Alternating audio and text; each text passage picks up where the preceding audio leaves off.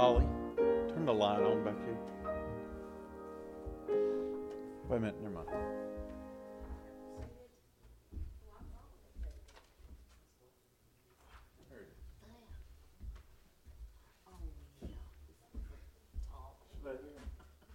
How are you? Good. Doing well.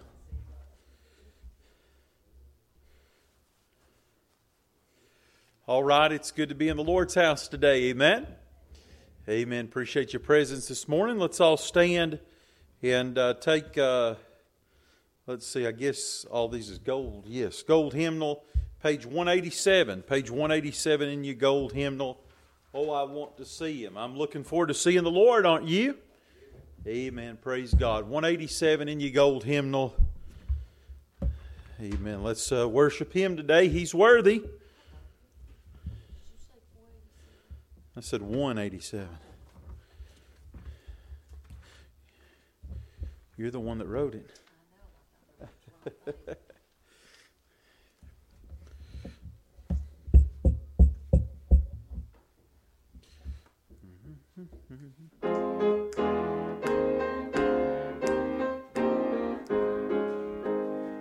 As I journey through the land, singing as I go, pointing souls to Calvary, to the crimson flow. Many arrows pierce my soul from without within, but my Lord leads me on, through Him I must win. Oh, I want to see Him, look upon His face, there to sing forever of His saving grace. On the streets of glory, let me lift my voice. Cares all past, home at last, ever to rejoice. When in service for my Lord, dark may be the night, but I'll cling more close to Him, He will give me light. Satan's snares may vex my soul, turn my thoughts aside, but my Lord goes ahead, leads whate'er betide. Oh, I want to see Him, look upon His face, there to sing forever of His saving grace. On the streets of glory, let me lift my voice. Cares all past, home at last, ever to rejoice. When in valleys I look toward the mountain height, and behold, Savior there, leading in the fight, with a tender hand outstretched toward the valley low. Guiding me, I can see as I onward go. Oh, I want to see Him, look upon His face, there to sing forever of His saving grace. On the streets of glory, let me lift my voice. Cares all past, home at last, ever to rejoice. When before me billows roll from the mighty deep, then my Lord directs my bark, He does safely keep, and He leads me gently on through this. Oh, I like this, He's a real friend to me. Oh, I love Him so. Oh, I want upon His face, there to sing forever of His saving grace. On the streets of glory, let me lift my voice. Cares all past, home at last. Sing that chorus one more time. Oh, I want to see Him, look upon His face, forever of His saving grace. On the streets of glory, let me lift my voice. Cares all past, home at last, ever to rejoice. Amen. Cares at last, cares all past, home at last, ever to rejoice. I'm looking forward to that day, aren't you? Amen. Now turn to 216, page 216. Amen. I love this old song. How many of you know what it is to be touched by the hand of the Savior? Amen.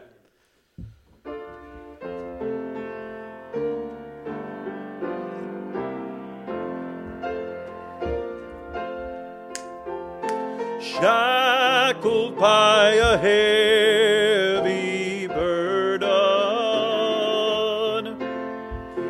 'neath a load of guilt and shame,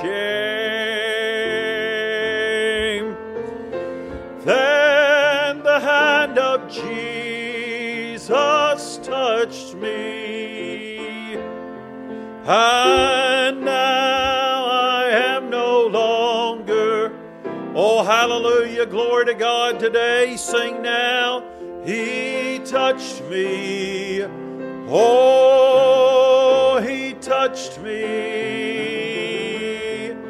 And oh, the joy that floods my soul.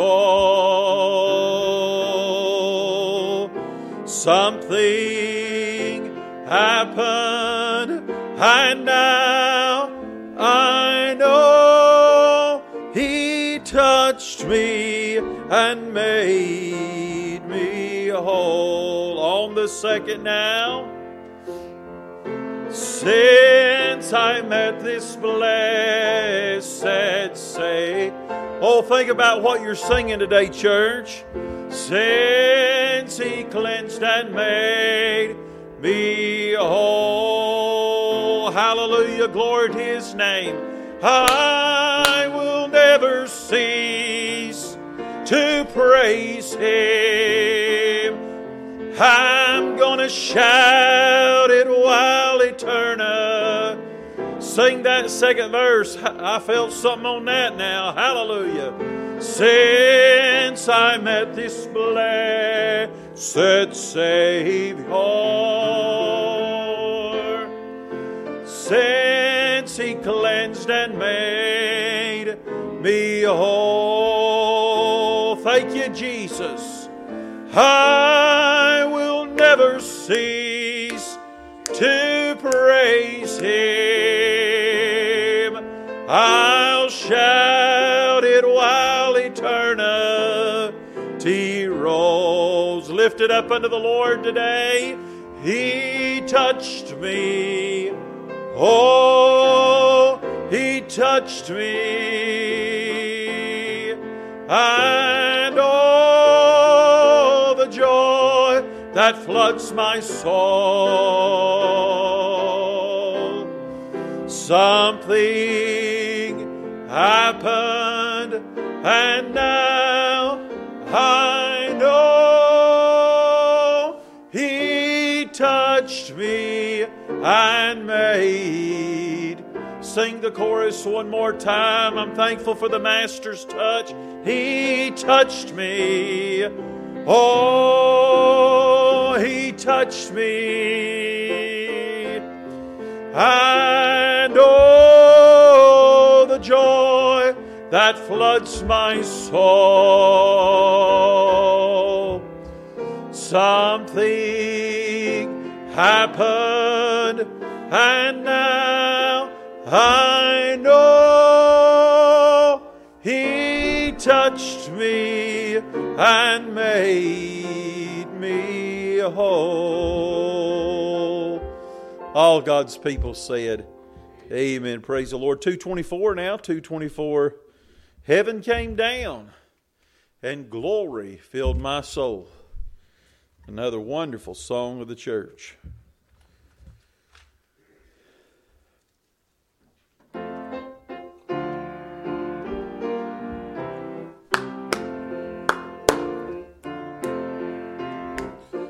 Oh, what a wonderful, wonderful day. Day I will never forget. After I'd wandered in darkness away, Jesus, my Savior, I met. Oh, what a tender, compassionate friend. He met the needs of my heart. Shadows dispelling with joy I am to. He made all the darkness depart. Heaven came down and glory filled my soul.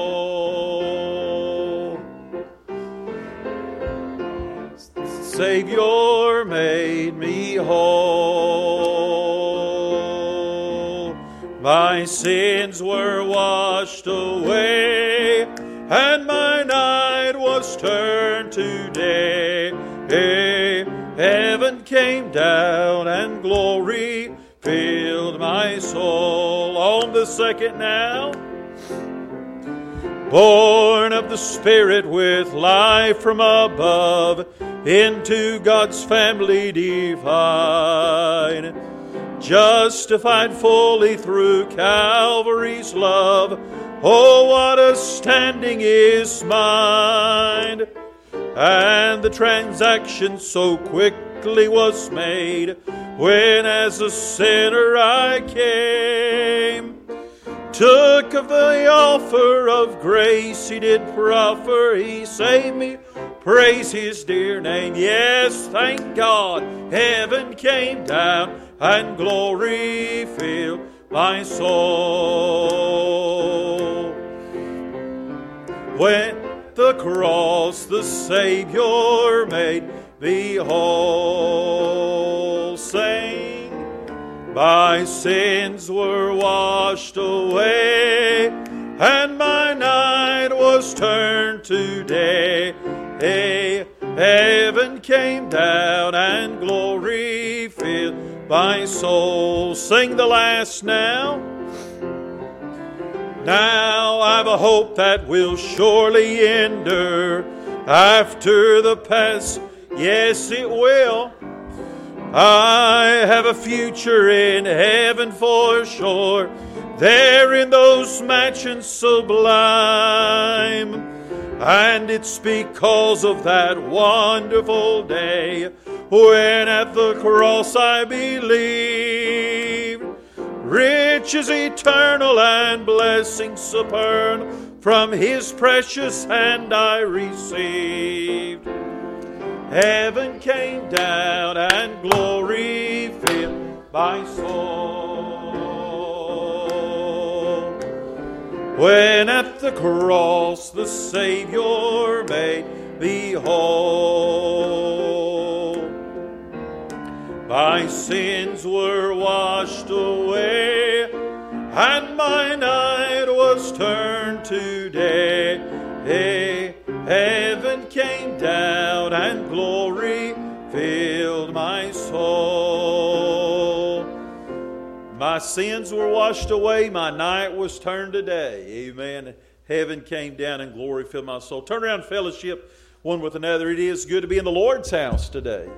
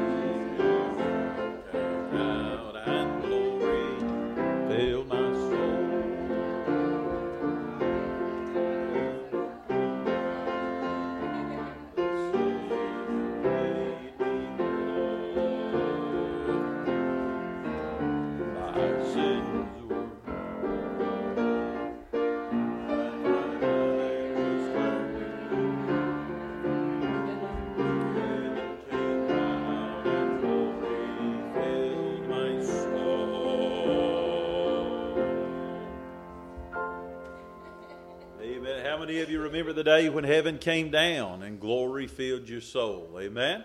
So how do you know you got the glory? Well, the Holy Ghost took up residence in your heart and life. The glory of God Amen. Never been the same.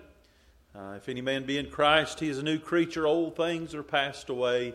Behold, all things are made new. Amen. I'm thankful. What happened to me when I got saved was more than just a belief or a decision that I made.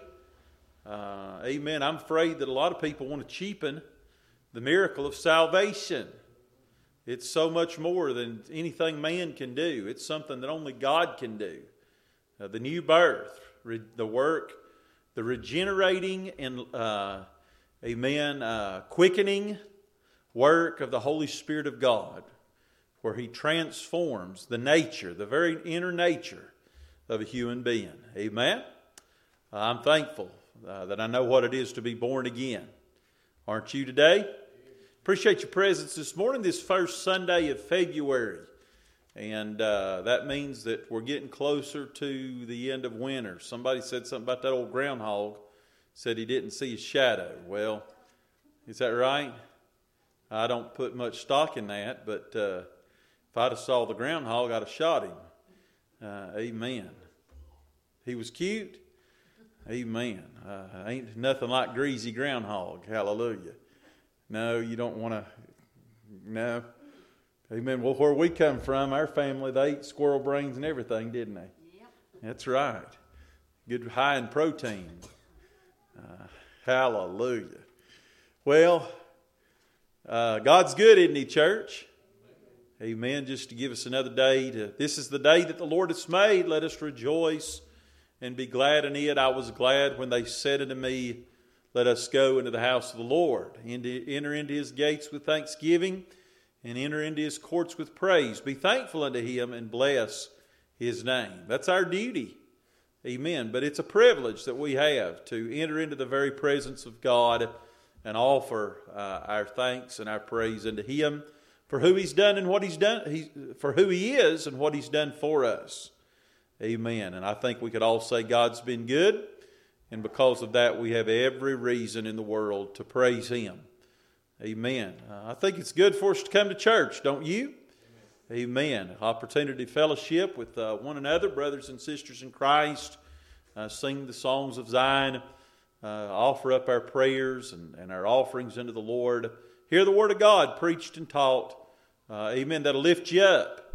Keep you going in life. Amen. I'm thankful for the local church today.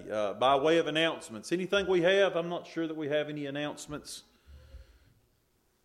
I still think they're doing that drive at the warming shelter, something to that effect. I don't have all the details on that, but don't forget to help those who are in need. Amen. A lot of people that are less fortunate than we are, we need to be sensitive to them and do our best to use those opportunities as a chance to tell them about Jesus, point them to the cross of Calvary. Amen. By way of prayer request today, amen. Good to see some that hadn't been here back. Of course, Miss Denise was here Sunday. How's your wrist doing? Pretty good. Can't keep a good woman down, right? Don't have a choice. You've got too many responsibilities. Them two sitting right beside you, amen, that's high maintenance enough as it is. Praise God. Good to have the Travises back with us. Amen, good to be here. A bunch of sick folk. A bunch of layouts, I'm telling you what. Hallelujah. No, we appreciate them and glad they're feeling better. Caroline and Carly were sick the first of the week. Of course, I know how it was when I was growing up, and that is that after the weekend, the hardest day to go back to school was Monday. And so if I could find a reason to be sick or have a headache or take a thermometer and put it under a light bulb to warm it up, amen, we knew all those tricks.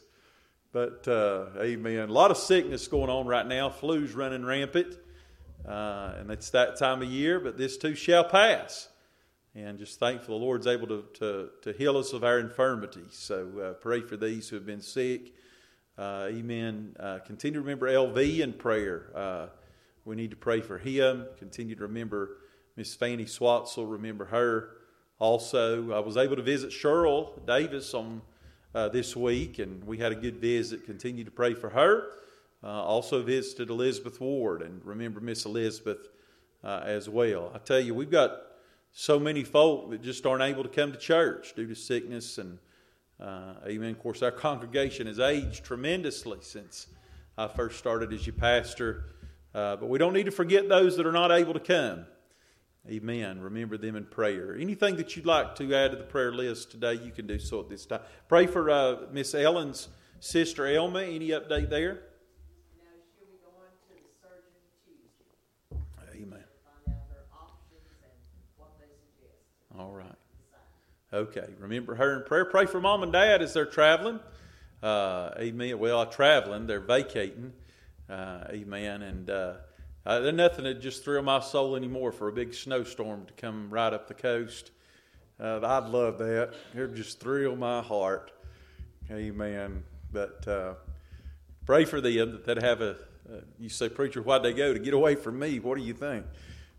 Amen. But preach, that's right. So remember them in prayer. I'm sure you have some that you'd like to mention this morning. You feel free to do so at this time.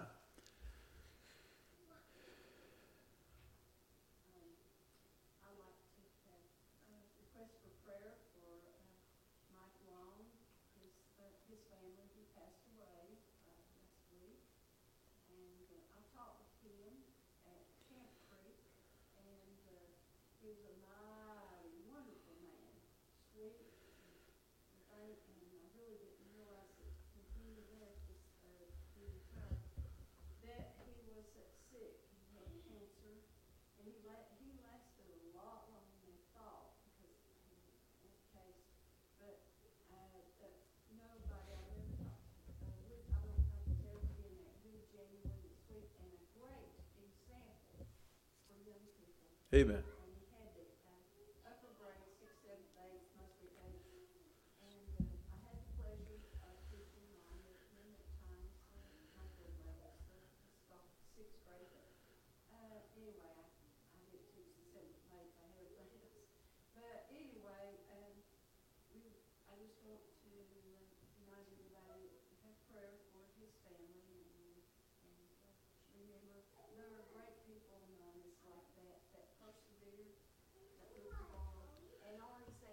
Amen.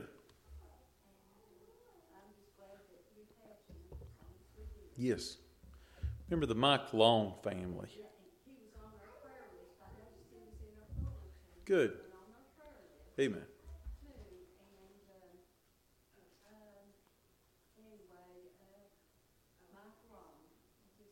Thank you so much. Sandy Long. Wow. Okay. All right. Okay, remember this special request, the Mike Long family. Somebody else today. We need to pray for our country. Every time we need to pray, it's now because we have no leadership in the White House. Amen. Remember our nation, as this certainly is a very volatile time, a lot of division in the country, and just pray that truth prevails. And the only hope America has is to repent and turn back to the God of our fathers. Amen. So let's just remember our nation. Remember all the things going on around the world. And, it's a very volatile time. But, people recognize that, and especially lost people. There's a lot of uncertainty and confusion. What's going on? Friend, that's a perfect opportunity for you to tell them about Jesus. Be a witness.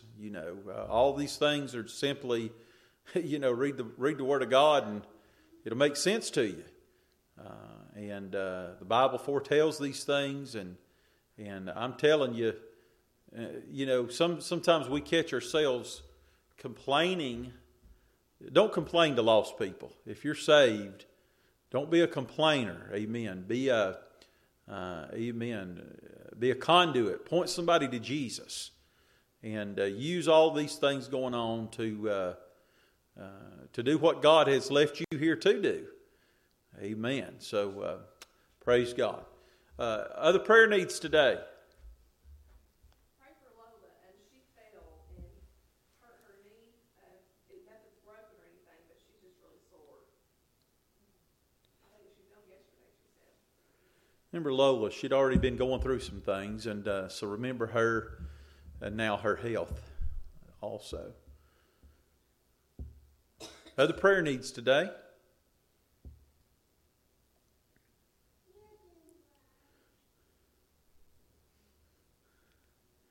Pray for each other. We need to pray for one another. Lift each other up. Pray for other churches. Amen. Thankful for the remnant. Thankful that we're not alone. We're not by ourselves, but God still has a remnant. I'm thankful for that. Amen. Feel like I'm forgetting something.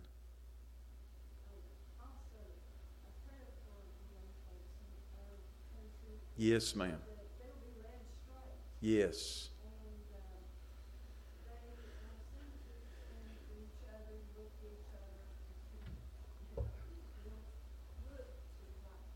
Yes. Yes, ma'am.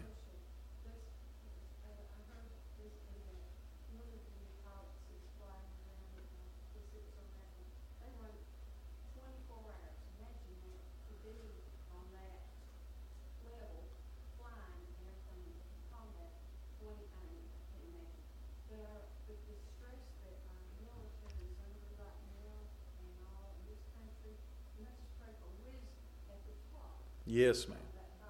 Amen.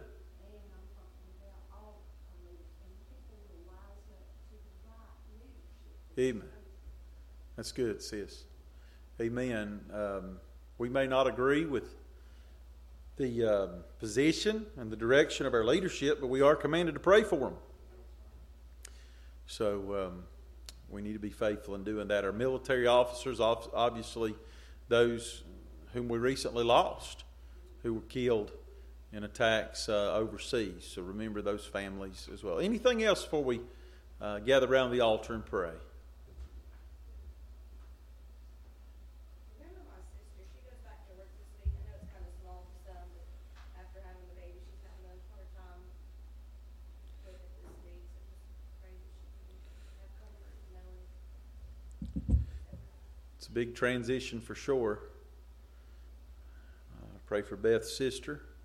Pray for Beth. Amen. Short timer. You know, a lot of times these ladies get closer to delivering a baby and it's, you know, just complaining. And boy, Beth's a trooper, I'm telling you. Has to be, right, William? Amen. Amen. So remember her in prayer. She doesn't talk about herself, you know. That's something she doesn't do, but we do need to remember her in prayer. Make sure she knows she's got the love and support of her church family. Anyone else today? Unspoken requests by the uplifted hand. Need to pray for our lost friends and family members. Telling you, folks, time is running out. Pray for our church. Amen. As warmer weather's right around the bend, just pray that the Lord will let us or allow us and show us how we can successfully not just propagate ourselves and our church, but proclaim the gospel and be a witness and see people saved. Amen. If we just get one lost soul to come to church and be saved, it'd be worth it all, wouldn't it? Amen. So we've got to be faithful in fulfilling the commission God's given to us. Amen. So let's do that. All right. We'll gather around the altar. We'll take these requests for the Lord. If you'd like to join us, you can do so. If not, pray there in your seats, please.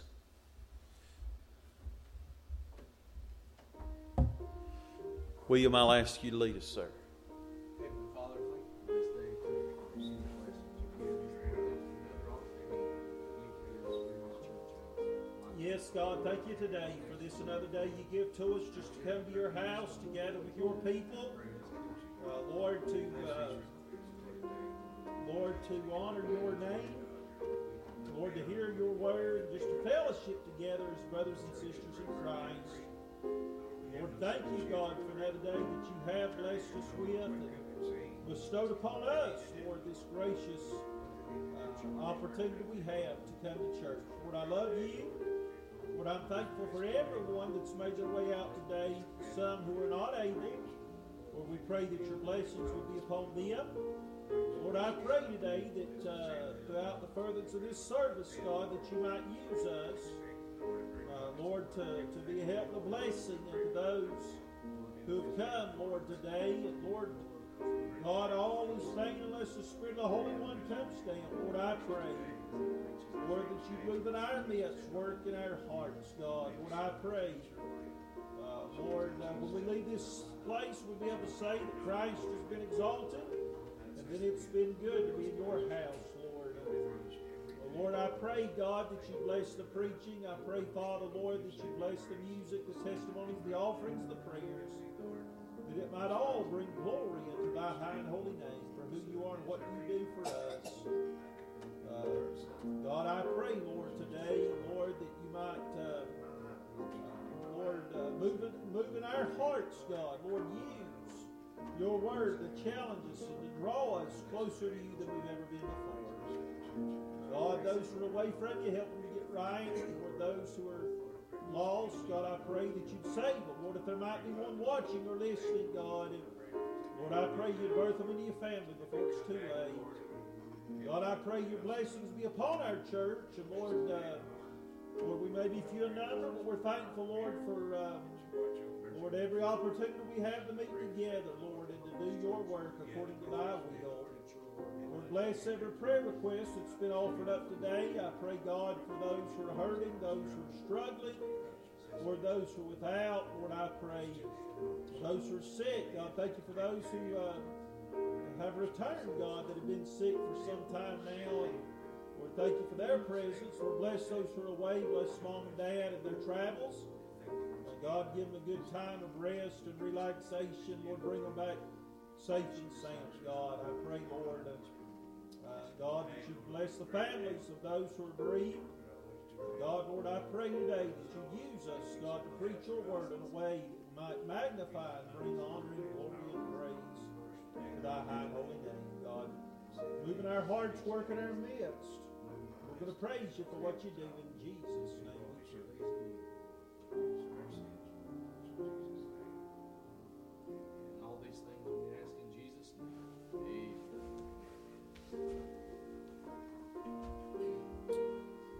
Amen. At this time we'll receive our Sunday morning offering. So you be faithful in giving, and the Lord, as God's blessed and prospered you. Amen. God been good to you. Amen. Amen. One of our best forms of praise is by giving offerings that we could give. Well, there's my little girl. I was afraid she's going to miss out. Come on, baby. Okay, turn around and go back the other way then. It's what I call putting it in reverse. You going to come help us, Leah? Come on, baby.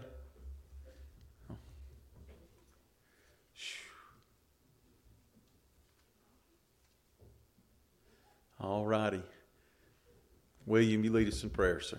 Heavenly Father, thank you for this day. Thank you for this time together that we can be together in the church house. Thank you for the opportunity to hear the word preached. Thank you for the opportunity to give back some of just a small amount of what you've blessed us with, Lord. Please help us to be diligent with it and to further your will. Help us to just do what pleases you. And Lord, bless all of those that can give, and Lord, I pray you'll bless those that can't give. In Jesus' name we pray.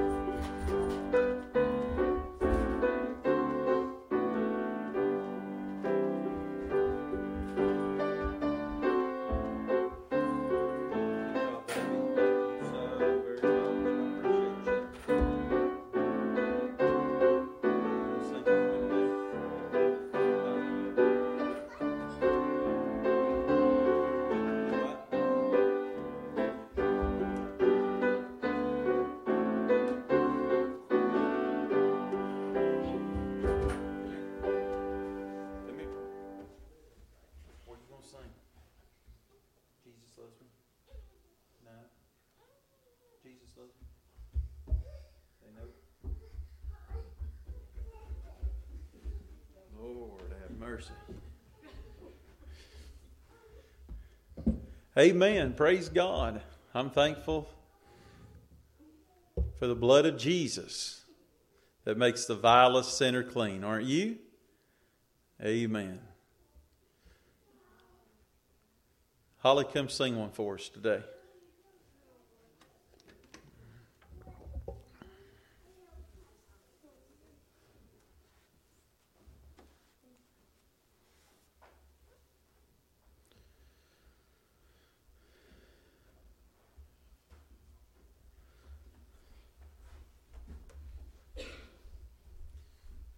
Goodness God. Goodness God. I guess.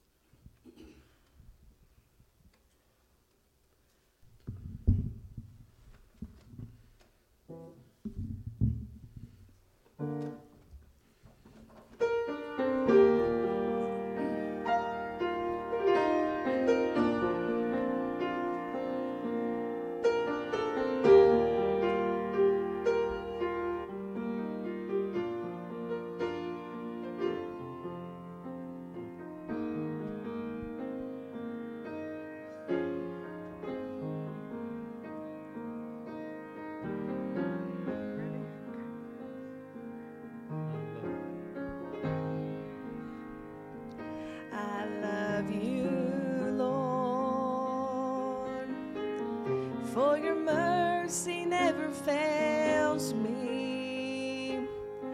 All my days I've been held in your hand. From the moment that I wake up until I lay my head, I will sing of the goodness of God.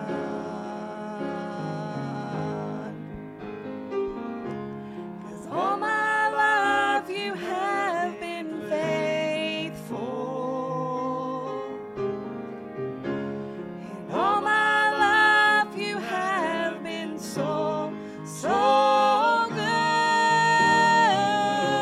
With every breath that I am able, I will sing of the goodness of God.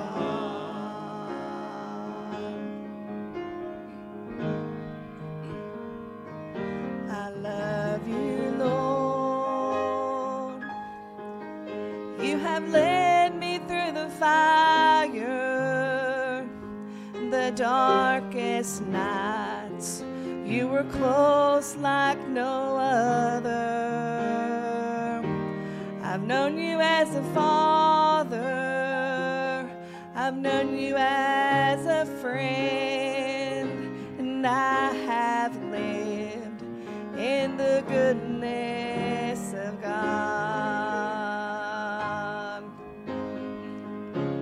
'Cause all my life you have been faithful.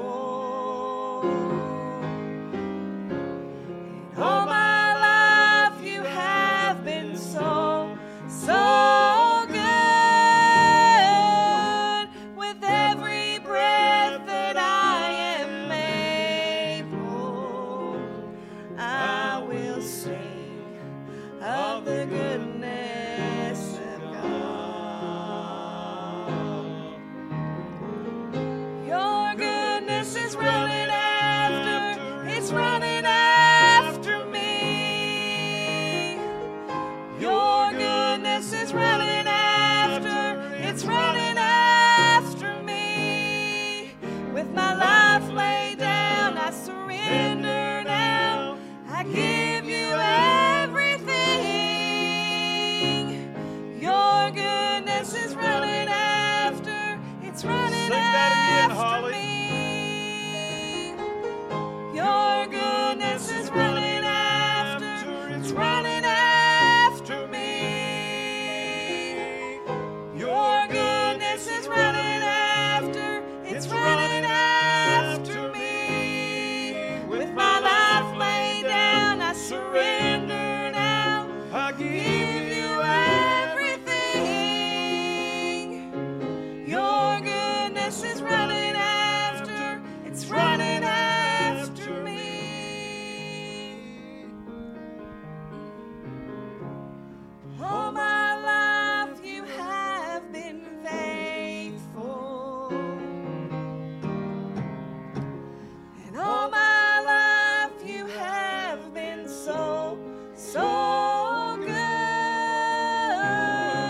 With every breath that I am able, I will sing of the goodness of God.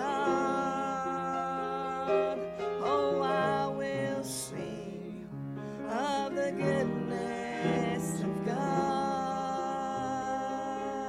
Oh, I will sing of the goodness of God.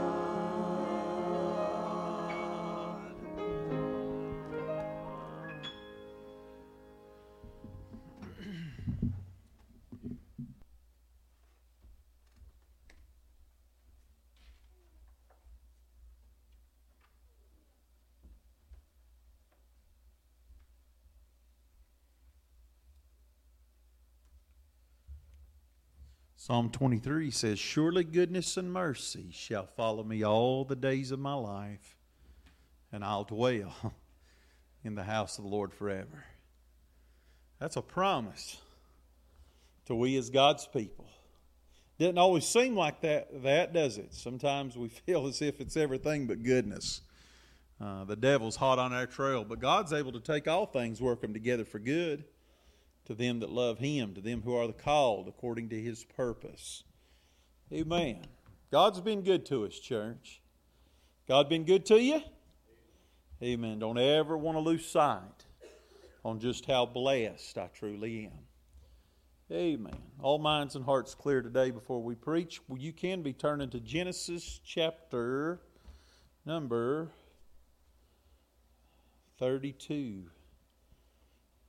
While we're turning, Genesis chapter number 32, if you've got something today you'd like to share, you go ahead and do that.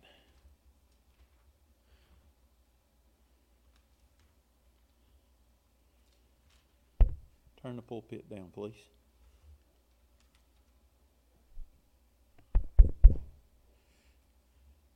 Genesis 32.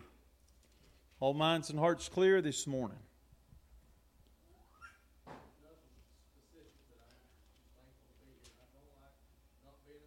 Amen. Amen. You know, seems any creature is most comfortable in its natural environment, right? A duck's not going to be happy unless he finds him some water. A pig's not going to be happy unless he finds him some slop, right? Amen. Well, a Christian ought to be most comfortable in the house of God. I know some people that say they're saved and they seem like they fit in more with the world than they do God's crowd. That's not good. Amen. We're in the world, but we're not of the world. And amen. God's people are my kind of people. So praise God for that. Genesis 32, if you found your place, say amen. Amen. I want to preach to you from a text that I've preached on before, but it's been several years back, and I just believe this is what the Lord has for us today. Genesis chapter number 32, verse number 24. The Bible says, and Jacob was left alone, and there wrestled a man with him. Notice I said wrestle, not wrestle. Here in Greene County, that's wrestling. Amen. Well, wrestled a man with him until the breaking of the day. And when he saw that he prevailed not against him, he touched the hollow of his thigh. And the hollow of Jacob's thigh was out of joint as he wrestled with him. And he said, Let me go, for the day breaketh. And he said, I will not let thee go, except thou bless me.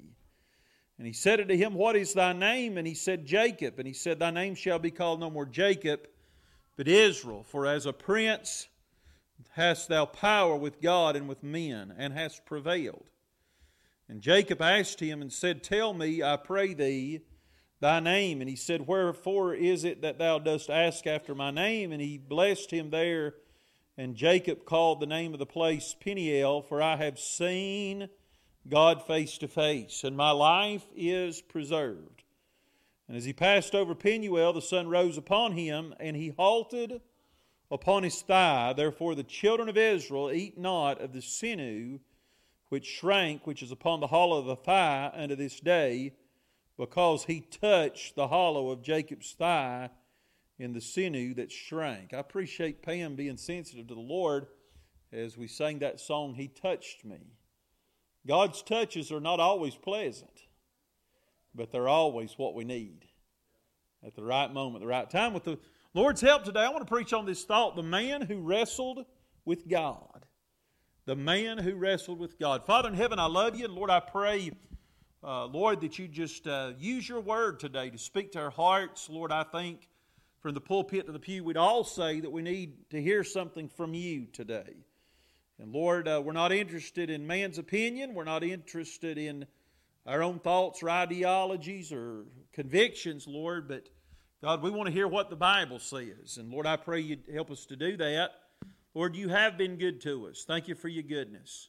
Lord, I pray that you'd move in our hearts, work in our midst today. And Lord, just, God, I pray, God, that if anybody here needs a fresh touch, I pray you'd touch them. But God, I pray that we'd be very, very careful about this business of wrestling with God.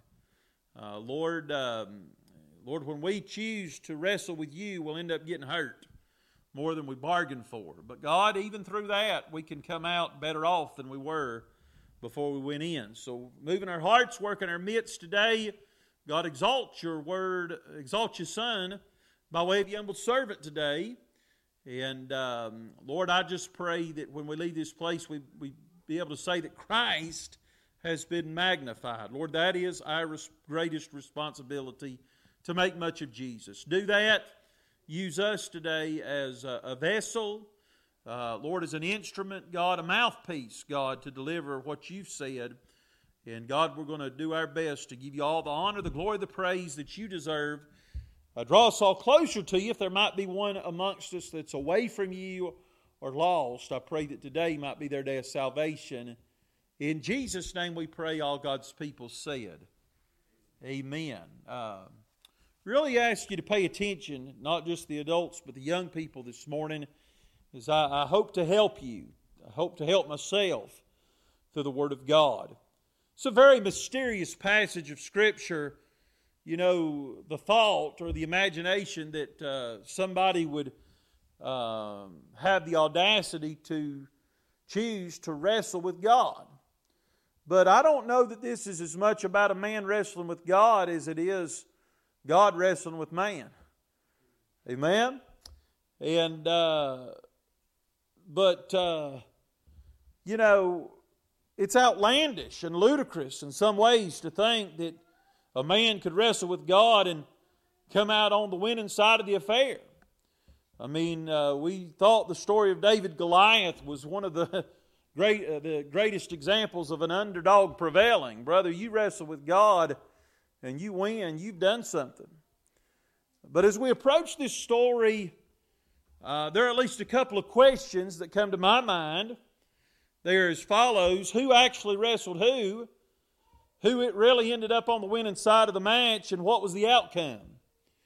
As it related to Jacob's well-being and the overall direction and trajectory of his life. I think if you study Jacob's life, you'll find it's a story of defining moments and transitions from one chapter to another. But let's consider a few things about the background of Jacob before we get into our text. Jacob is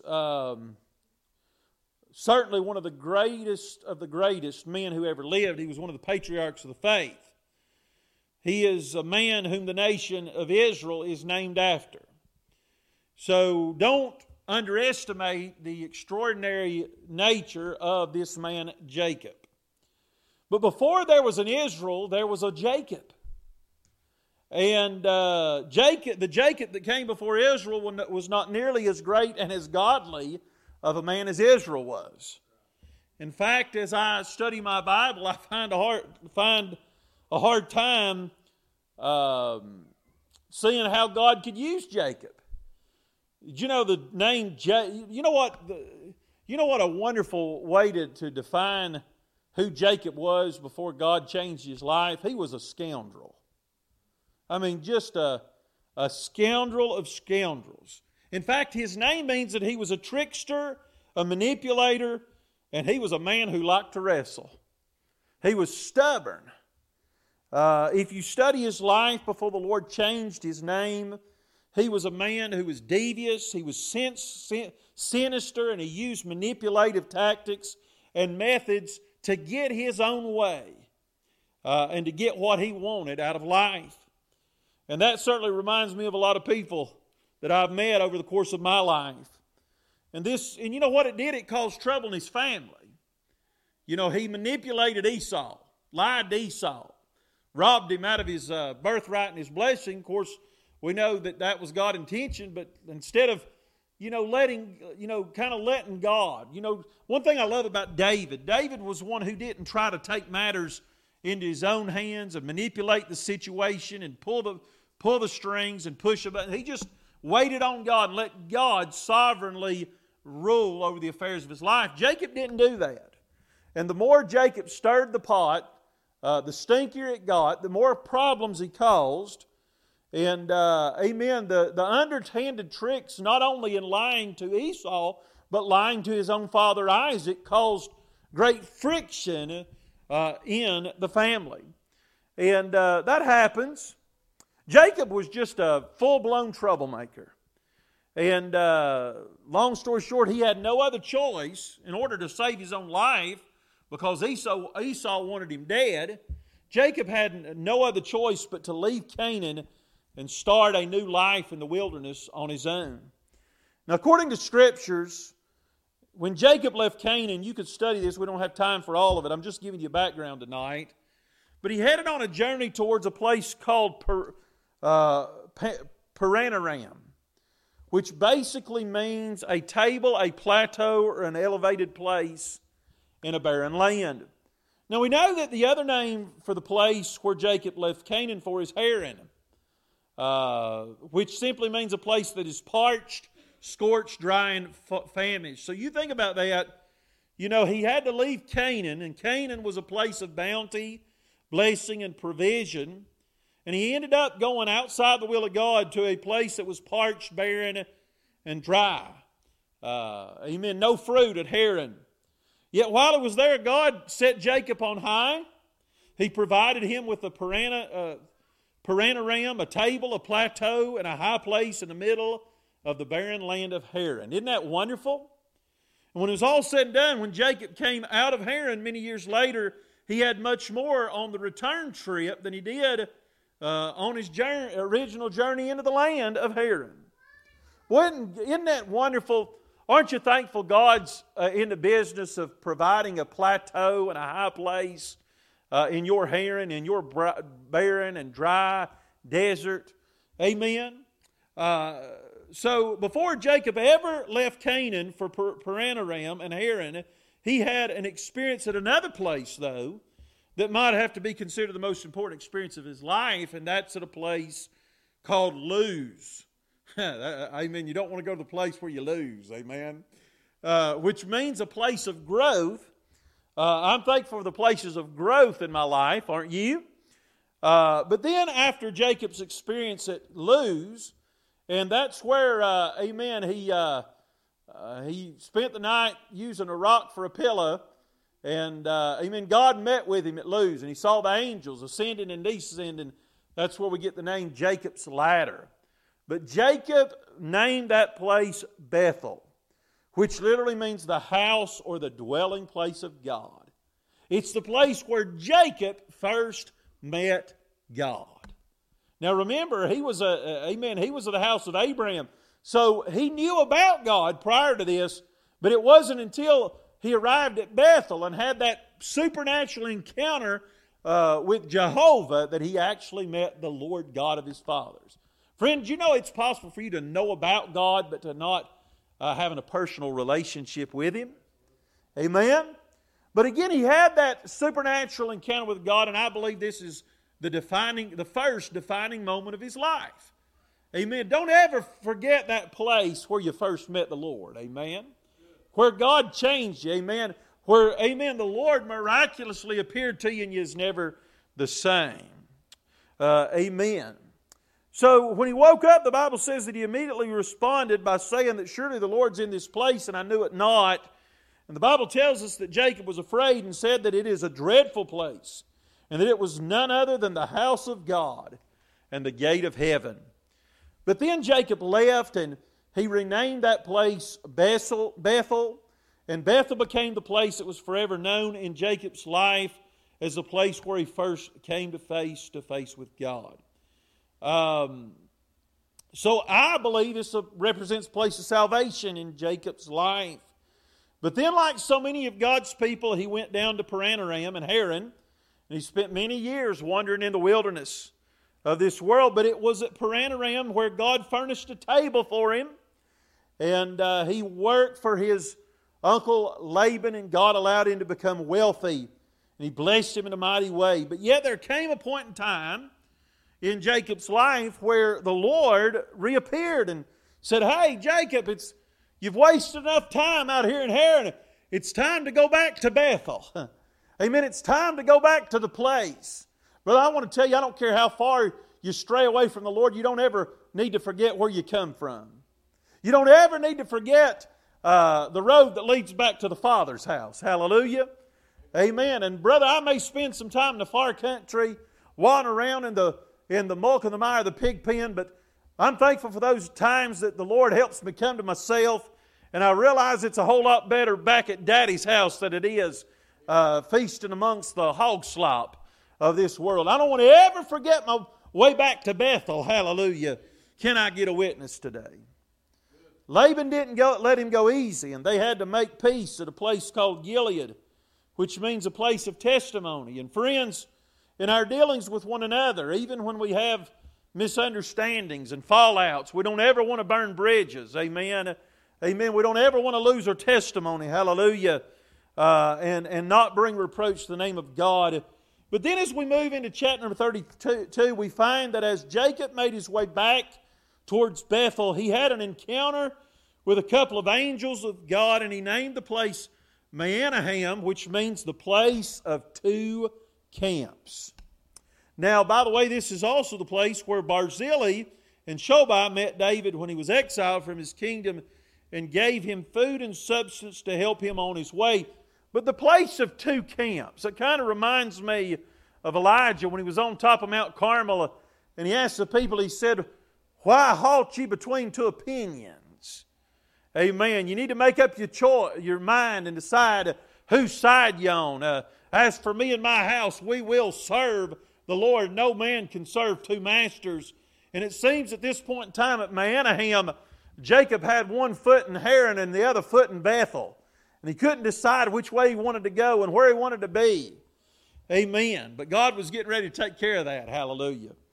But again, Jabbok means a place of outpouring.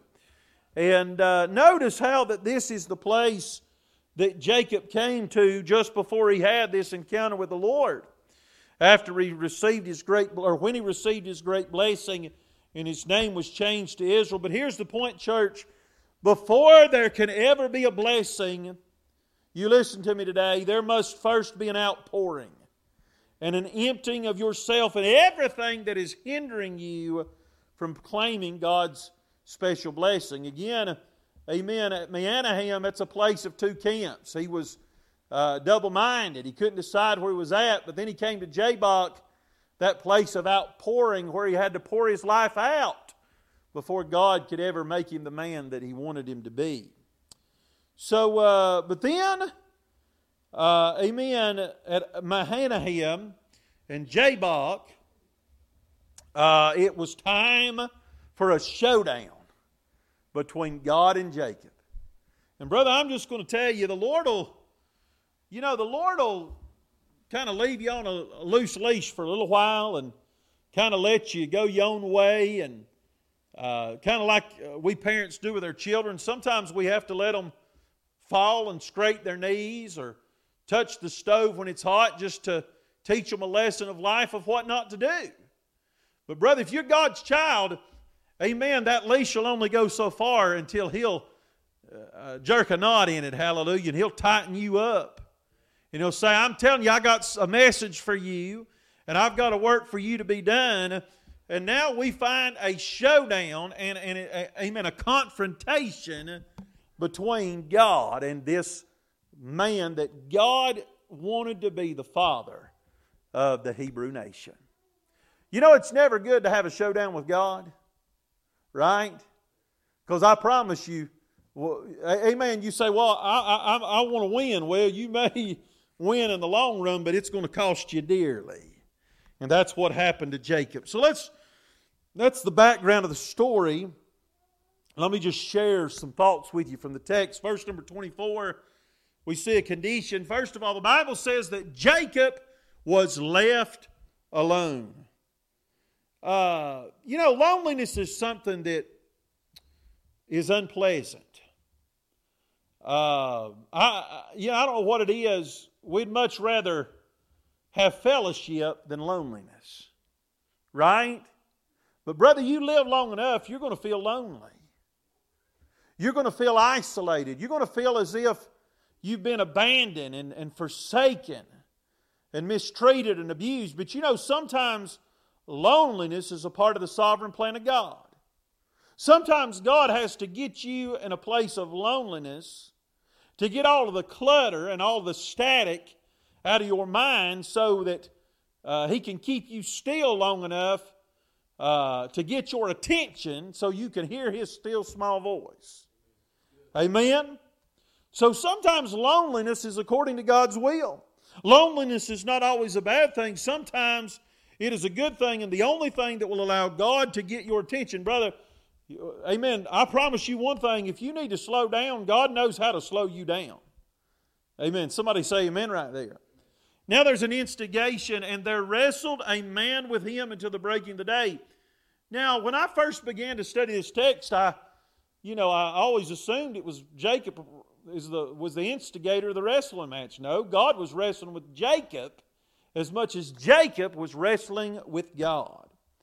And Jacob was a natural wrestler. I mean, that's what he had done all his life. He wrestled with his daddy. He wrestled with his brother. He wrestled with his Uncle Laban. Amen. Amen. He was a manipulator. He was a trickster. He was an instigator. He was a troublemaker. Amen. And he'd been trying to wrestle God and everybody else his entire life. And he had failed miserably. He had Laban on one side, Esau on the other side. And he wasn't the most popular figure with either of them. He was in a rock and a hard place. And to be honest with you, he wasn't in a condition to do much more wrestling. But for one night, God became an adversary of Jacob.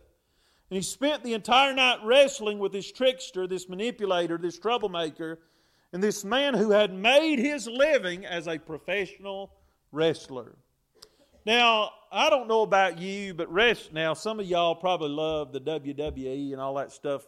Amen. Hacksaw Jim Duggan and Hulk Hogan and The Ultimate Warrior and Junkyard Dog. Amen. Right? That's who I watched when I was... Do what? Most of them are dead. Yeah, we're getting old, William. Amen. What is it now? The Rock, isn't that right? Amen. He's the one. He's getting old too, Denise. He don't wrestle no more. Well, he's the one that the girls hoot and holler about, right? But listen, that's fake. I know that's going to burst some of your bubbles, but there ain't nothing real about that. But can I tell you something? The sport of wrestling is one of the most difficult forms of athletics you'll ever involve. You talk about somebody that's got to be in shape. If you're going to be in shape, if you're going to wrestle, amen, you're going to have to be in prime and fit condition. But wrestling, listen to me what it's about. Wrestling is about submission. It is about dominance. And it is about the forcible submission of the will of one to another. And can I just say to you that the best thing you can do is submit to God willfully and voluntarily rather than forcibly. Because I promise you, brother, if God has to, He can force you into submission. And that entire night, Jacob was an adversary of God. Brother, there's such thing as tag team wrestling. Right? Well, if I'm going to be in a tag team match with God, I want Him to be on my side. Do you know a lot of God's people spend more time, wrestling as a friend of the devil rather than a friend of God? Brother, I don't want to find myself. Amen. Whose side are you on? Amen. Make up your mind. Listen, if I'm going to wrestle, I want to wrestle with the devil, or wrestle against the devil and wrestle with God. But a lot of times in life, I'm afraid it's the other way. Amen. We do more harm than we do good because, amen. And you know what it is? A lot of times we try to fight our own battles rather than let God fight for us. That's good preaching right there. But, God, in order for Jacob to become an Israel, in order for Jacob to get back to Bethel, in order for Jacob to be the father, to fulfill his God-ordained role for his life as the father of the Hebrew nation, God had to gain ultimate control of Jacob's will. Let me ask you this morning, does God have full control over your will? Amen? Whether it be as adults or young people, who's driving your car? Who's in the driver's seat of your life? One of the most unbiblical, and if you've had one, don't get mad at the preacher, amen. You know where I'm going, William. Jesus is my co-pilot. What kind of mess is that? Amen. Brother, I tell you, and Holly and one of my buddies, Corey, that rides with me and helps me, he told Holly the other day, he said, I just feel like I always need to ride with Nick. She said, why? Because he scares me to death, and I'm afraid if I'm not with him, amen. In other words, amen, you let God be your co-pilot and you see what happens. Amen. He needs to be in the driver's seat, brother.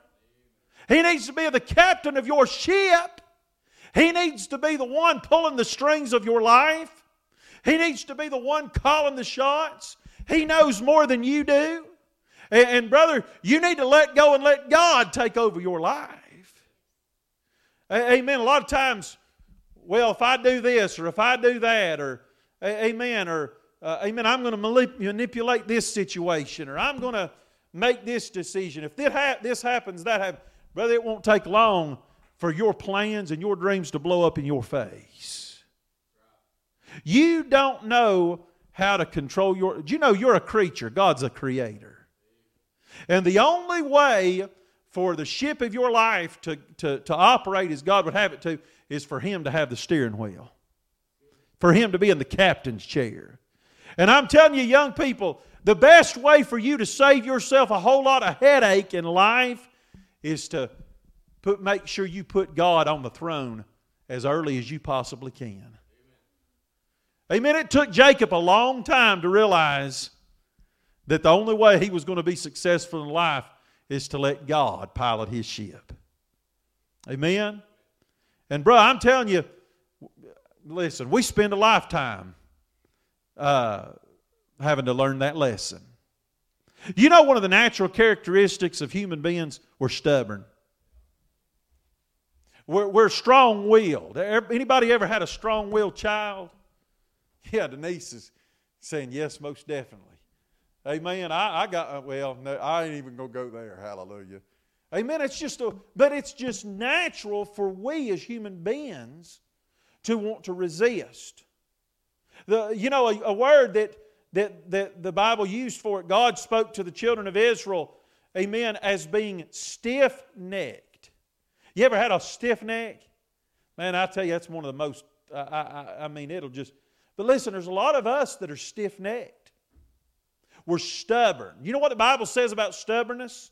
Y'all listen to me today. It says stubbornness is as witchcraft. And, amen, rebellion is witchcraft. Stubbornness is as idolatry. Amen, I'm telling you, brother, you know what? It's like God having to train to break a wild horse. Amen, and the quicker God can break your will, the better off your life will be. But you know what I found out in my own life? God's still in business of breaking this old wild horse. Amen.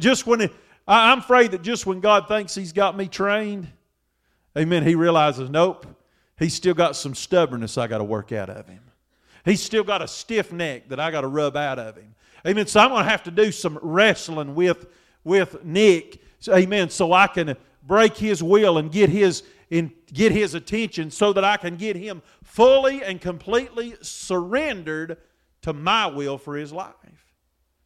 Amen. Is the rallying cry of your life, not my will but thine be done?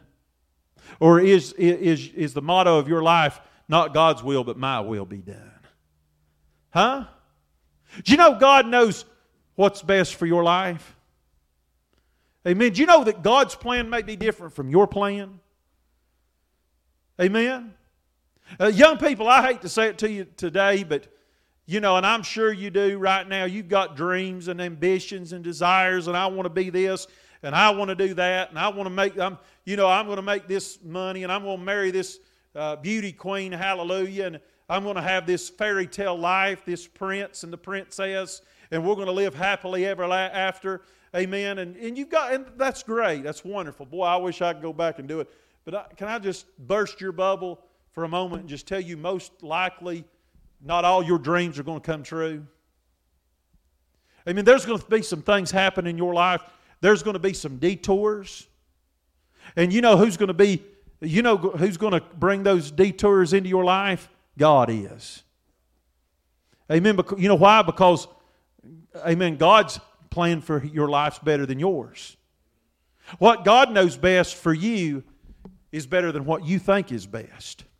His ways are higher than our ways. His thoughts are better. And brother, I'm just telling you, best thing you can do right now, amen, as a young person, if you want to save yourself from some headache and heartbreak and amen, and just, amen, some pains and some lifelong scars and wounds because, amen, you thought you knew more than God did, amen, you better say, Lord, I surrender all. You better just make up your minds, Lord, I'm giving my life to you. You know, I'm putting my ambitions and my desires and my dreams. It's nothing wrong with having dreams as long as they are reconciled and secondary and resigned to the fact that God may have another plan. Amen? But that's not easy. Why? Because even we adults hadn't mastered it yet. Right? All right, I got off track a little bit. I believe God's going to help us this morning. I really do. So again, he wrestled with him to the breaking of day. Jacob was a stubborn man, but so are we. God cannot use us until He breaks us. Did you hear me? Let me ask you today, and again, adults, what's it going to take for God to break you?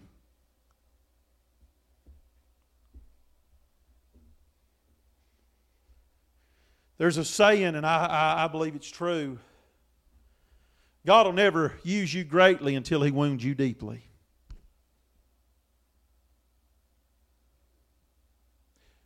You say, preacher, why is that? Because for most of us, it takes a deep wounding for God to get our attention and for us to wave the white flag of surrender and cry uncle. Isn't that what happens when you wrestle? You just put them under as much pressure as you have to until you forcibly gain their will and they cry uncle. What's it going to take for you to cry uncle in your life? Amen. What kind of tragedies are you going to have to go through in your life? Life's hard enough as it is without us making it harder on ourselves. I've been through some hard times in my life, but sometimes I have nobody else to blame but myself.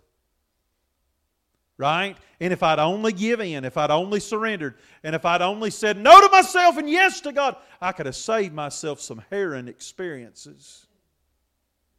I could have saved some relationships. I mean, just because of Jacob's stubbornness, for years and years, he had to live exiled with no relationship whatsoever with his family. How many families have been ruined and destroyed over stubbornness and strong-willed?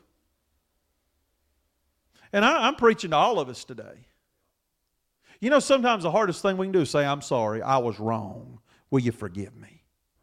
Brother, the quicker you learn to say that, the better off your life will be. But we want to stub up, don't we? We want to say, I'm right. Amen. Amen. I want to get my way. Because we're stiff-necked, we're stubborn, we're strong-willed. What's it going to take for God to break us? God cannot use you until and unless He gains full control of your stubborn will. He can do so voluntarily, but if He has to, He'll do so forcibly. And I don't want to be too blunt, but one of the stupidest things you can do in life is to resist God. You know what Paul said in Romans 9:19? Thou wilt say then unto me, why doth he yet find fault? Amen. In other words, you going to find fault in God? You going to blame God? For who hath resisted His will? Nay, but, O man, who art thou that repliest against God? Shall the thing formed say to him that formed it, why hast thou made me thus? Listen, friends, every one of us could point to experiences we've had in life and say, I don't understand this. I wish this hadn't happened to me. This doesn't seem fair. Why does everybody, isn't that what Peter said to John? Said to Jesus about John? Jesus said to Peter, if you're going to serve me, if you're going to follow me, you're going to die with me. And he said, well, what about this man? We want to look at other people and say, well, why aren't they going through what I'm going through? Why didn't they get the raw end of the deal that I got? Amen? And we live in a sin-cursed world, and life's not always fair. In fact, the longer I live, the more I realize just how unfair it is. But brother, how are you going to react to injustices and unfairness and mistreatment? The worst thing you can do is to try to stub up on God and resist God and rebel against Him and say, God, you've done me wrong! You'd be amazing. Now, most people won't admit it, but you'd be surprised at just how many people live their lives, amen, and they are bitter. Not towards other people. They're bitter towards God. Because they don't understand. Brother, I don't understand. Amen? I don't understand why my wife and I lost a child. I ain't never been the same. I never will be the same. Felt like I lost my innocence. Amen? But God doesn't owe me an answer. He's the creator. I'm the creature. And you may say it now, but I promise you, when you stand before Him on Judgment Day, you are not going to point a finger in His face and say, God, you did me wrong. It ain't going to happen. You need to understand that your life is in the hands of a living God. Do you know He's the one that gave you breath? He's the one that gave you life. He's the one that gave you health.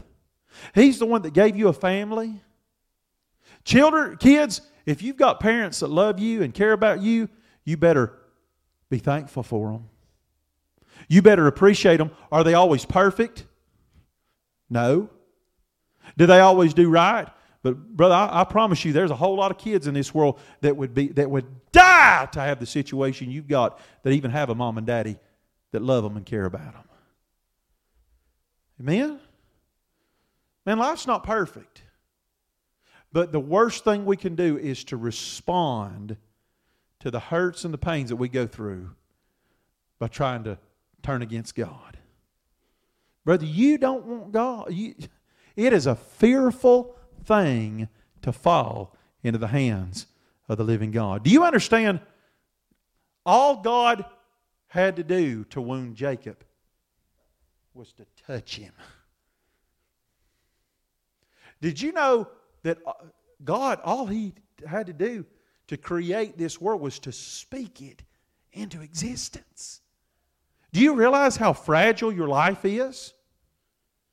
You know what? As I examine some of the foolish mistakes I've made and the messes I've made in my life and just I don't know why God didn't kick me to the curb a long time ago. I mean, just as quickly as God's given you everything you have, He can take it away. Amen. If you don't appreciate your health, God can remove it. You don't love your family, God can take it away. Amen. You don't love your parents, you're not thankful for them. Well, let me just ask you, what would you do if you got a phone call and said, sorry, your mom and daddy's been involved in a car wreck and they're dead? You know, my girls, they get mad at me, and sometimes they have every right and reason to get mad at me. I say, well, what would you do if I wasn't around? Who's going to pay your tuition?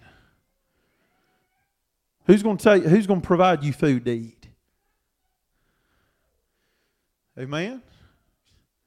I mean, you know, when you're able to pay for your own cell phone, can I preach to my kids a minute? I'm not looking at them, amen. When you're able to pay for it yourself, then complain about it. Until, be thankful for what you have. Because just as quickly as you have it, it could be gone. And sometimes we don't realize what we have until it's not there. Trust me. So what's it going to take for God to break our will from the pulpit to the pew? Well, can I tell you what it took for God to break Jacob's will? Mutilation. Verse number 25. And when he saw that he prevailed not against him, when the Lord saw that he wasn't getting anywhere with old stubborn Jacob, he touched the hollow of his thigh, and the hollow of Jacob's thigh was out of joint as he wrestled with him. God saw that the only way for him to prevail against Jacob was to wound him and to hurt him. And all he had to do was touch him. In order for Jacob to survive the wrestling match, God had to be willing. But listen now, God knew Jacob's limits. He didn't. Yeah, he touched him and he wounded him, but he did so gently. Why? Because God wanted that wound not to be for Jacob's detriment, but for his well-being. Oh, I'm so thankful that we serve a God that any time He wounds us, it's not to harm us. It's to help us. It's not to bring you down, but it's to build you up. And brother, I promise, let me just tell you something. The wounds that God sovereignly ordains and allows to enter into your life, they'll hurt. But when it's all said and done, they'll be the best thing that ever happened to you. Now, it doesn't seem that way at the time, does it? But I'm telling you, some of the worst things I've been through in my life have made me who I am today. I'm better off because of them. So, brother, you need to trust the gentle hand of God, even if He chooses to afflict you. See, and this is where we get our theology out of whack. Now, don't get me wrong. I'm not saying everything happens to us. Amen. God's not some... in other words, He doesn't get pleasure out of harming His children. All right? But I want to say to you, if you're not everything that happens to you that is evil or that is hurtful, let me say it that way, is of Satan. You know, nowadays we have people say, well, the devil made me sick. Or the devil does, pray this off of my life. Pray this attack of Satan. And I get that. I understand that. I'm not saying that Satan does have a realm of authority over this world.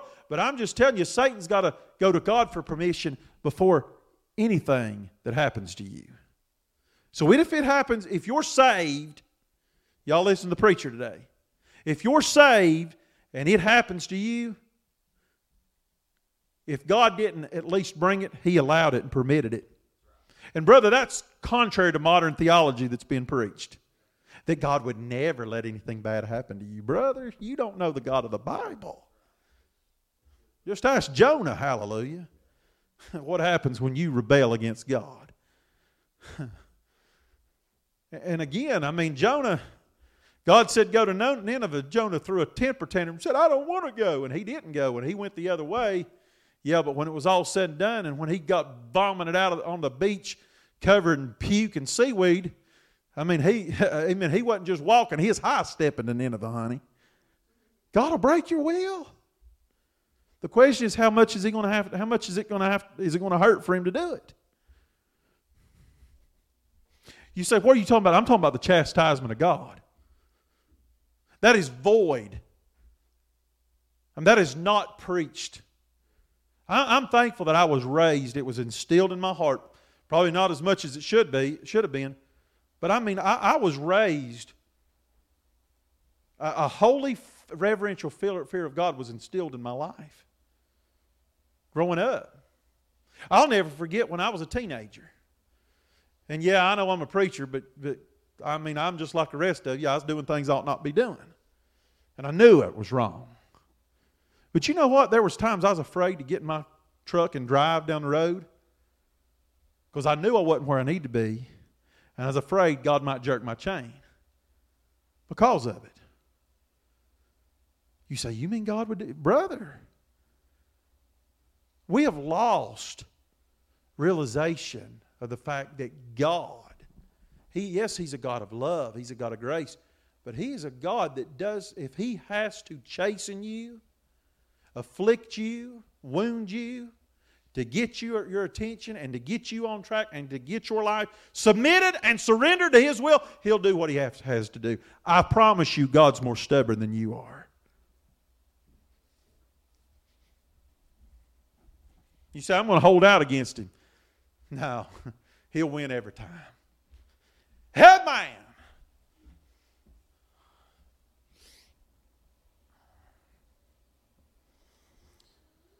It's a dangerous thing to wrestle God. You might end up getting more than you bargained for. And you might end up being wounded and handicapped over it.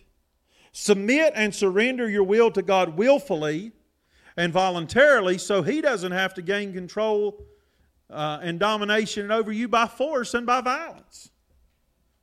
It doesn't pay to wrestle with God. You're no match for Him, and you'll always come up on the losing end. Sooner or later, you're going to cry uncle, brother. Question is, what's it going to take? His continuation. Verse 26, he said, let me go, for the day breaketh. And he said, I will not let you go. Jacob's stubbornness continued and persisted even after God wounded him. Man, he was stubborn. Amen. You know what Deuteronomy says? Circumcise therefore the foreskin of your heart and be no more stiff-necked. We say, oh God, soften my heart. Why don't you soften your own heart? Oh God, open my eyes. Why don't you open your own eyes?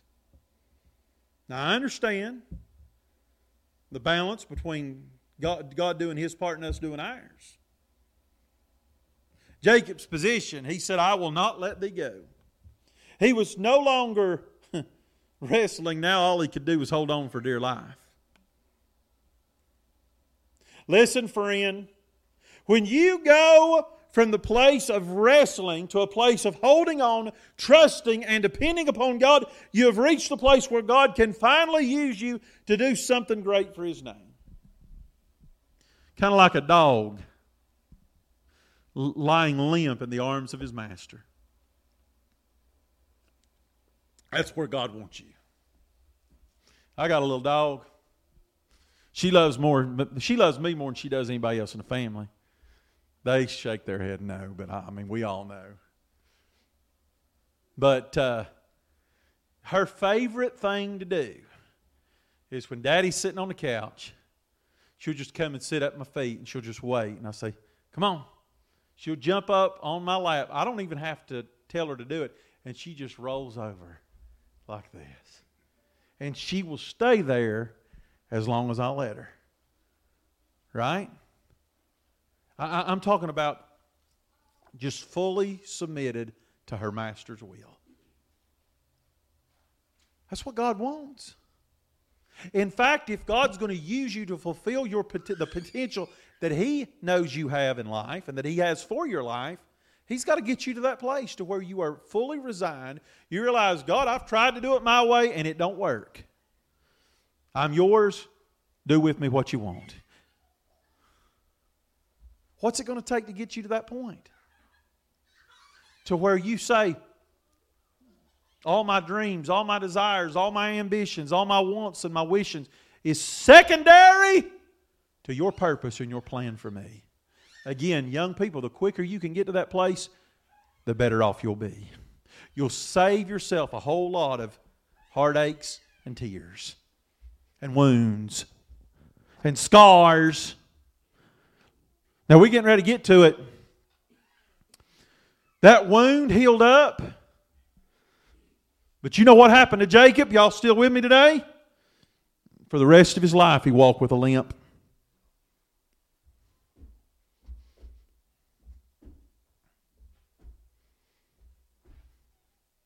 His entire life until the very day he died, Jacob was a limper. Why? Because he was a wrestler. If he had never chosen to wrestle with God, to not just wrestle with God, but wrestle with Isaac, wrestle with Esau, wrestle with Laban. Amen? But because it took so much and it took so long, and God had to go to great lengths to force Jacob into submission, Jacob ended up having to spend the rest of his life walking with a limp. Now don't get me wrong, Jacob's life after God changed his name to Israel certainly was a whole lot better than it was when he was a Jacob. But brother, I'm just telling you, you know, God will forgive your sins, but sometimes the consequences will stay with you for a lifetime. Young people, you listen to me. Preacher's trying to help you today. I'm telling you.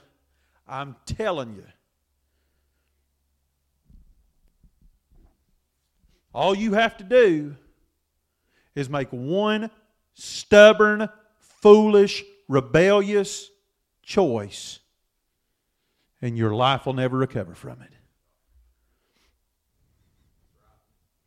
Kids, I know Mom and Daddy ain't perfect. Let me just tell you, it ain't easy raising kids nowadays. If you think it is, try it for a little while. It's tough. It's hard. Mom and Daddy love you. We don't always do right, but we want what's best for your life. And you may not realize it, but we know more than you do. We're smarter than you are. You know why? Because of experience. We've been there. We've done that. And some of us are limping because of the stupid decisions and choices we've made in life. And we love you so much, we don't want to see you following our footsteps and end up carrying the same limp. I know you had a mama that said no. Huh? If Maria was here, she'd tell you. I mean, Mama was mean. And meant it. And proved it. I know that right there, too. If Tommy and James were here today, they'd say, when Mama said no, she meant it. But she did it because she loved. You know, nowadays we got parents that won't even tell their kids no. Huh? Brother, you ought to be so thankful if you've got a parent that loves you enough not to let you just go out and do what you want to do. Huh? Right? Oh, brother, I'm wading deep today, aren't I? I need it. I'm telling you, young people, and it doesn't. That's one thing. Why is it? And maybe we'll ask God one day. It probably won't matter. But why is it that some of the most important decisions we make in life we have to make before we got any lick of sense to make the right choices? Am I telling the truth today? But we do. And young people, I'm just telling you, don't underestimate the seriousness of one wrong choice. And you know where most of them happen? Relationships, friendships, peer pressure. Huh? I know I'm getting close. I'm just saying. Don't let the devil tell you it's no big deal because I'm so young and I got all my life. Brother, you may limp for the rest of your life because of it. Huh? Preacher helping anybody today? Any adults in the room saying I'm limping because of some stupid things I did when I was young? My whole life I'm going to limp. Because God had to, it took so much for God to get my attention. Shouldn't have been that way, didn't have to be that way, but I was simply too stubborn to do right and to submit my life to God. So now I'm limping.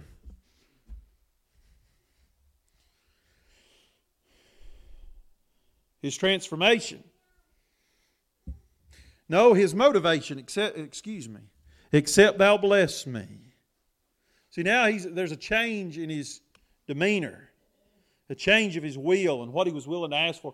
He wanted the bless, but brother, God can't bless you unless you're blessable.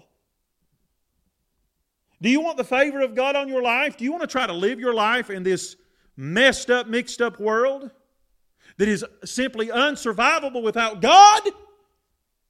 Do you want God's blessing? Do you want God's favor? You better not be a wrestler. You better submit and surrender. And then God will bless you. Transformation, verse 27, 28. He said unto him, what is thy name? He said, Jacob. He said, your name's no more Jacob, but it's Israel. Jacob means a manipulator, a trickster, a deceiver. You know what Israel means? A man who has power with God.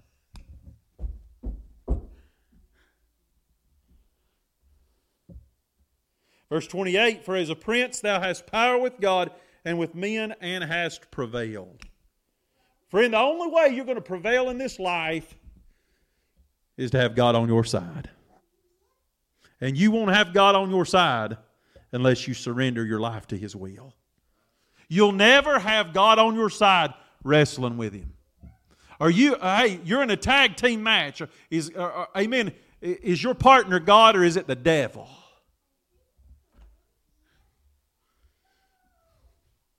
You want to prevail in your life? You better have the power of God in your life.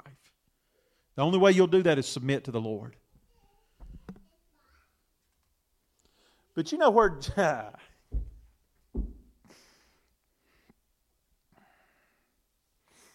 Do you know where Jacob's strength came from? It came from his weakness. We think of stubbornness and independence and selfishness, self-centeredness. I want what I want. I'm going to live the way I want to live. I want to do what I want to do. We think of that as strength. Do we not? But you know what Paul said about his thorn in the flesh? About his limp? Paul had a limp. You know what Paul said about it? He said, or God said, my strength is made perfect through your weakness. Your strength will come through your limp.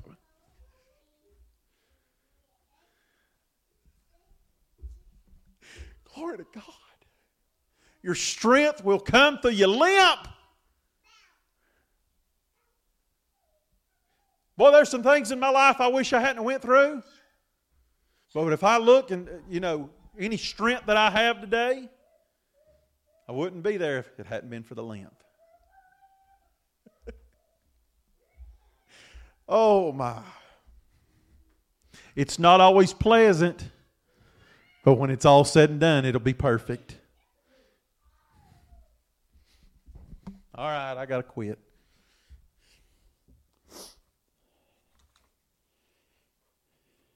His demonstration, he asked, verse 29, said, "Tell me, I pray thee, thy name." And he said, "Wherefore is it that thou dost ask after my name?" God demonstrated to Jacob who was really in charge. Jacob yielded and submitted. But there's just some things God don't have to tell you everything.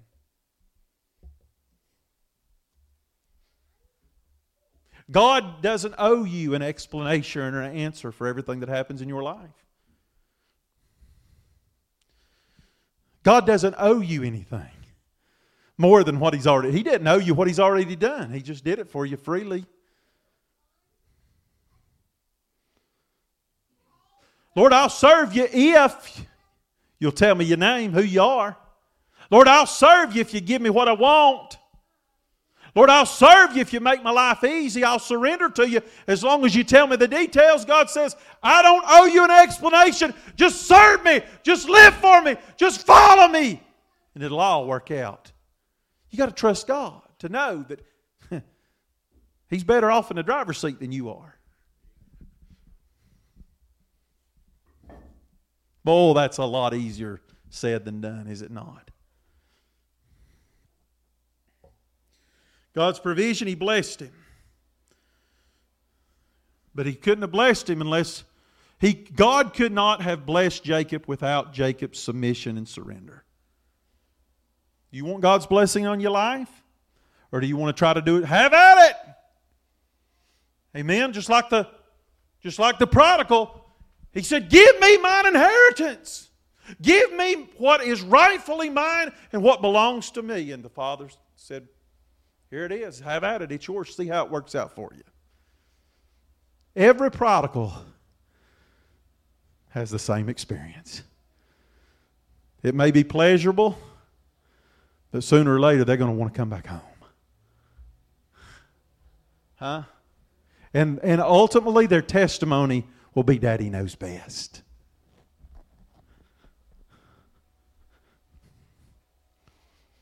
His confession, he called the name of the place Peniel, for he said, I've seen God face to face and my life is preserved. Brother, you want your life to be preserved? Do you want to thrive?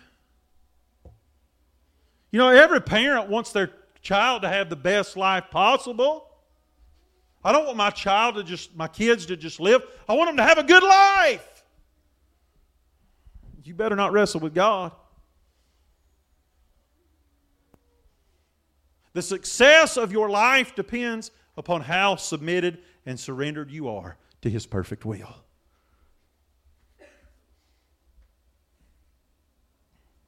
Commemoration.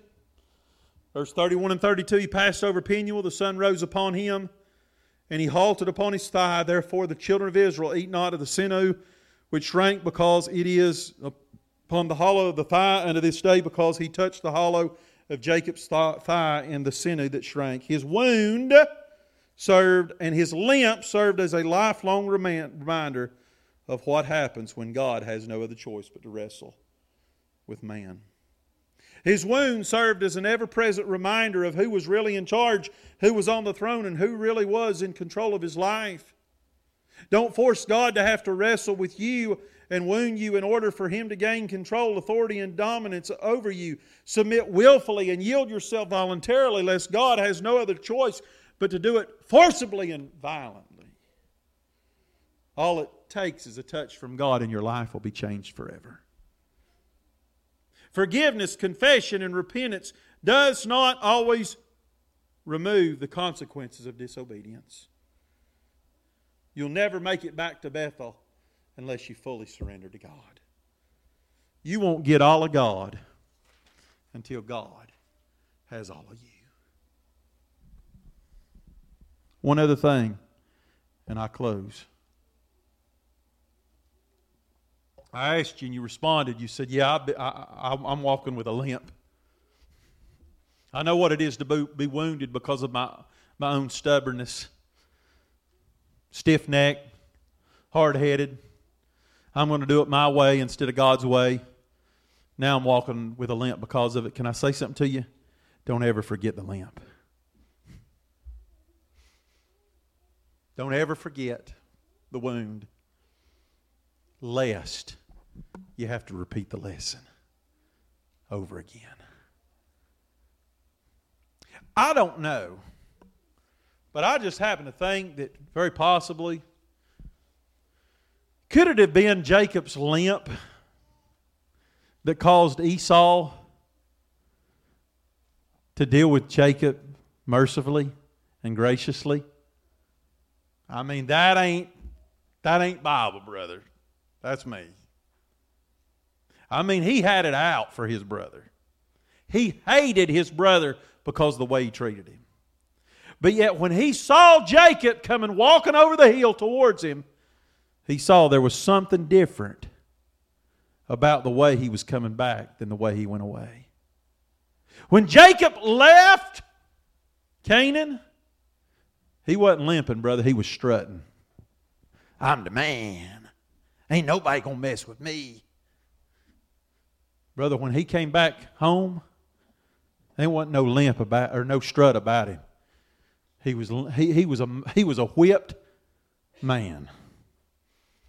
He's a man who had been through the wars, the battles of his own way. Just like the prodigal coming home, stinky, smelly, nasty. He left. He was the man. When he returned, he was God's man. It's up to us. The sooner we submit and surrender ourselves to God, the better off we'll be. Let's all stand. Father in heaven, I love you. I've done my best to preach the message you would have for us today. And Lord, I no doubt about it, this message was ordained by you. It's what you would have us to hear. And Lord, if it didn't hit anyone else square right between the eyes, it did me. I needed to hear this message today. Ain't nobody here more stubborn than Nick Bailey. Nobody. God, help me to surrender myself. God, it's not a knockout punch. As long as I have a flesh, I'm going to have an old stubborn streak. God, even though I know what it is to be wounded, Lord, I'm walking with some limps today. Some things that I could have avoided. Some things that didn't have to happen. And Lord, if I'd have just gone your way instead of my way, my life would have been so much easier. But Lord, it's through the hardness and through the hard times, through the lessons, through the woundings, through the wrestling matches, through the injuries. And God, that's where my strength comes from, through my weakness. As hard as it is, maybe somebody would like to come today and say, Lord, thank you for the limp. Thank you for the wound. Thank you, Lord, that you love me enough not to let me go my own way.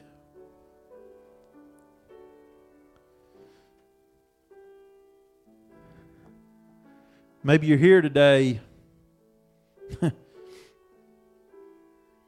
and you remind yourself of Jacob. You like being in charge. You like being the man. You like being the one that's calling the shots. And thanks God, but I got this. I'm going to go my way. I'm going to do my thing. Brother, you better be careful. Because you will mess up. And when you do, it's going to cost you a whole lot more than what you asked for. Best thing you can do, whether you're an adult or a young person, is to come to an old-fashioned altar and say, Lord, I'm waving the white flag of surrender. I'm done with me. I'm done with what I want. Living my life for myself, for pleasure. The devil's had me hooked. But I'm ready to get off the devil's hook and get on the Lord's. I've been tag team partners with Satan for too long. And I want to switch partners. Make sure that I'm not butting heads with God and wrestling against Him. But I want to know and experience the strength and the power of God, all because He's on my side. You say, preacher, I'm saved. I know that I'm saved. I know that I'm saved. But I'm not surrendered.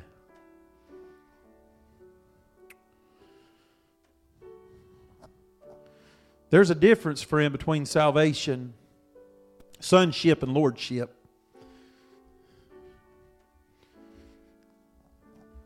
And I'm here to ask you, will you give your life to Jesus? You have no idea. Listen to me, young people. You have no idea what lies ahead. You have no idea what you're going to go through. Dreams are great, ambitions, desires. It's wonderful. But all of those things ought to be secondary to knowing that God has a master plan. And the quicker you get in it, the quicker you surrender to it, it may save you from having some limps later on in life. You just need to let go and let God. Oh, God's looking for some people in this day that He can use. You'll never have all of God until God has all of you. Why don't you give yourself to Jesus today? I'm not asking if you're saved. If you're not saved, you need to get saved. But if you are saved, you need to make sure the Lord's on the throne of your life. You need to make sure He is the one in the captain's chair. You need to make sure He's the one in the driver's seat. Because if He's not, you're going to end up having a wreck. And it's going to hurt. And it's going to hurt bad. Father in heaven, I pray You'd speak today. Lord, I pray, Lord, that this message, Lord, might penetrate the hearts of all who are here. Some of us calloused. Some of us who are hardened. Some of us who are hard of hearing. Our eyes are blinded. We're stubborn. We're stiff-necked. We've been going our way for so long that it's almost as if we don't even recognize the voice of God. Lord, I believe You're speaking to some hearts today. And Lord, I pray, where it be an adultery young person, I pray, Lord, that You would get a hold of them and help them to come to an old-fashioned altar and give themselves to You. Oh, God. Surrendered life. God, I don't want to miss out on the great things You want to do in my life because I settle for being a Jacob rather than become the Israel, the one who has strength with God that You'd have me to be. Move in our midst, work in our hearts. We'll praise You for what You're going to do. In Jesus' name we pray. What page is that, Pam? 287, gold. 287 in your gold hymnals. We're going to sing I Surrender All. And if the Lord's spoken to your heart, why don't you come? You say, I'm embarrassed. I'm ashamed. Brother, there ain't nothing to be ashamed about. Give your life to the Lord. We'll celebrate with you. Amen. Best decision you can make other than salvation is to give your life to Jesus Christ.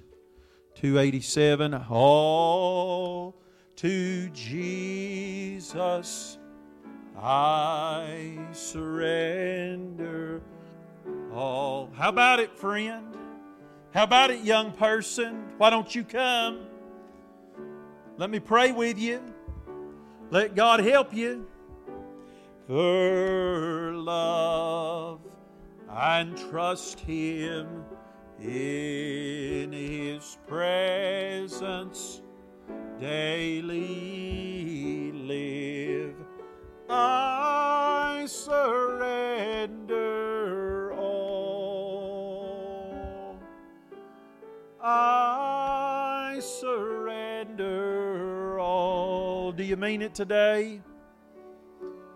All to Jesus I surrender. I surrender all. On the second verse.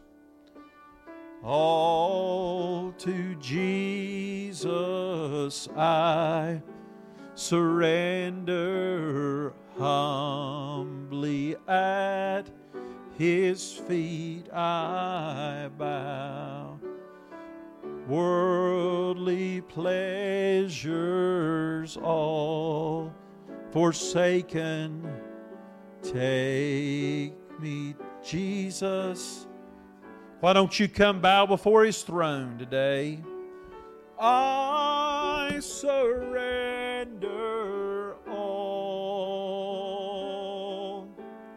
I surrender all. All to Thee, my blessed Savior, I surrender all. On the fourth, last verse. All to Jesus I surrender. Oh, Lord, I give myself to Thee. Fill me with Thy love and power. Let Thy blessings fall on me. Sing today, I surrender all. I surrender all. All to Thee, my blessed Savior, I surrender all. All God's people said. Hope you've enjoyed this service today. Young people, I hope I hadn't been too hard on you. I hope you know I love you and I'm proud of you. Proud of the young people we have in our church. And just know your pastor loves you, and anything I can ever do to help you, I want to do that. We're in this thing together. We can't make it by ourselves. We got to have each other. Most of all, we got to have the Lord. Amen. Amen. We'll dismiss. Uncle Kenny, will you lead us in prayer, sir?